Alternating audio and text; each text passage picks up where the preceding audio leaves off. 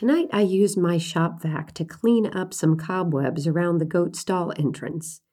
I was putting in their winter door and window and needed to clear the windowsill of poop. Yes, poop. How does a goat get poop on a windowsill that is 4 feet off the ground? You tell me. Welcome to the Accidental Farm. I'm always so happy to have you here. You are excellent company when I am mucking stalls and cleaning out the greenhouse. That's literally what I did today. Tomorrow, we celebrate episode 50. That's the halfway mark in my goal to do 100 episodes, one per day, Monday through Friday, for 100 days. I'm pretty excited about 50 and feel like I still have hundreds of stories to share with you. I hope you will help me celebrate by following along with the celebration in my stories on Instagram at XOXOFarmGirl and by writing a review of the podcast. It's so easy to do. Just go on Apple Podcasts to leave one or to the link in my bio on Instagram at XOXOFarmGirl where there's a really easy comment widget. Your reviews mean so much to me and help more amazing listeners find the show. It's a great way to help us celebrate 50 episodes. Back to winter prep. In the barn, the goat's summer door with a heavy-duty wire fencing center is replaced with a solid wooden door. Their open wire mesh window gets a piece of plexi to help keep out the wind. The chickens get the same, and their heavy insulated door gets closed at night while it stays open in the warmer months. When it gets really cold, as in 10 degrees or so, I add infrared heaters above the roost. They're hung from chains, and if by chance they fall, nothing can catch fire. I added the heaters to the coop already this year, just to be prepared. Why should we wait until it's much colder? The hens run around in the barnyard and meadows all day, and at night they should be warm and cozy. The donkeys and goats are super fuzzy, so they don't really need anything else. In the goat stall, the bedding in the winter tends to be thicker and more varied. The pellets on the bottom layer help to absorb any moisture. The shavings are dry and provide a nice layer of bedding. In the winter, I add straw, especially in the corners where the goats lay down. And they spill hay here and there, and so that contributes to the coziness in the stall as well. The mama goat, Mama, is old for a goat. She's pushing 16 or more. She came here when she was around 7, but that was just an estimate. She limps sometimes from an injury she sustained as a young goat.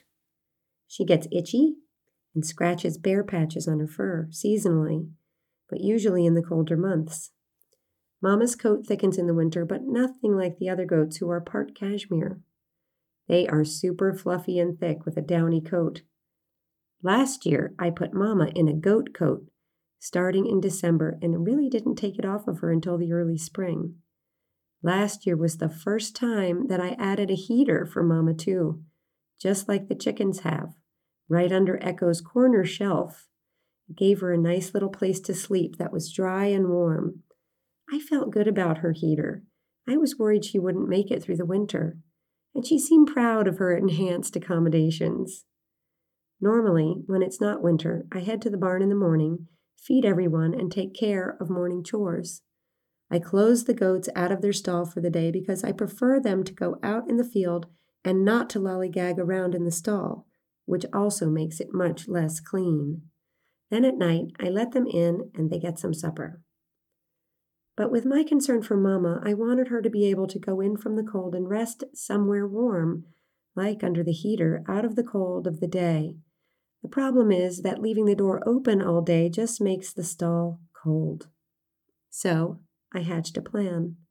Carl, my friend and neighbor, helped me implement it. First, we built an inside door behind the regular door leading from the goat stall to the donkey-free goat yard. Then we cut a goat-sized opening in that door at the bottom. Over the smaller opening, I screwed 4 strips of clear, flexible, heavy-duty plastic vinyl. I used a rug cover runner I bought by the yard at the hardware store. I cut it into 8-inch strips. Side by side and slightly overlapping, the vinyl strips helped to keep out the cold when the main door was open. The goat's new door is not altogether dissimilar from the early beer fridge doors in the supermarkets and gas stations that have a beer room. The strips on the goat's beer fridge door hold the cold on the right side of the door, and the goats really appreciate that. The goats still spend a lot of time on cold and even snowy days out in the pasture, but when they are cold and tired, they can take a break in their warm, dry, cozy house just by passing their horns through the wide plastic flaps. There's no beer, but they like it just the same. You would have liked it in the barn tonight. The goats watched me carefully while I cleaned the window and refilled their water trough. Murphy poked his head into the chicken coop while I hung up a heater for the birds.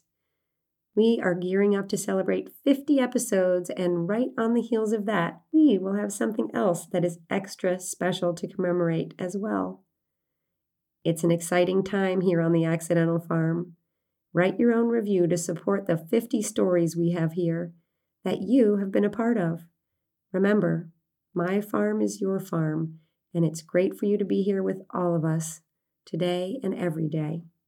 See you tomorrow.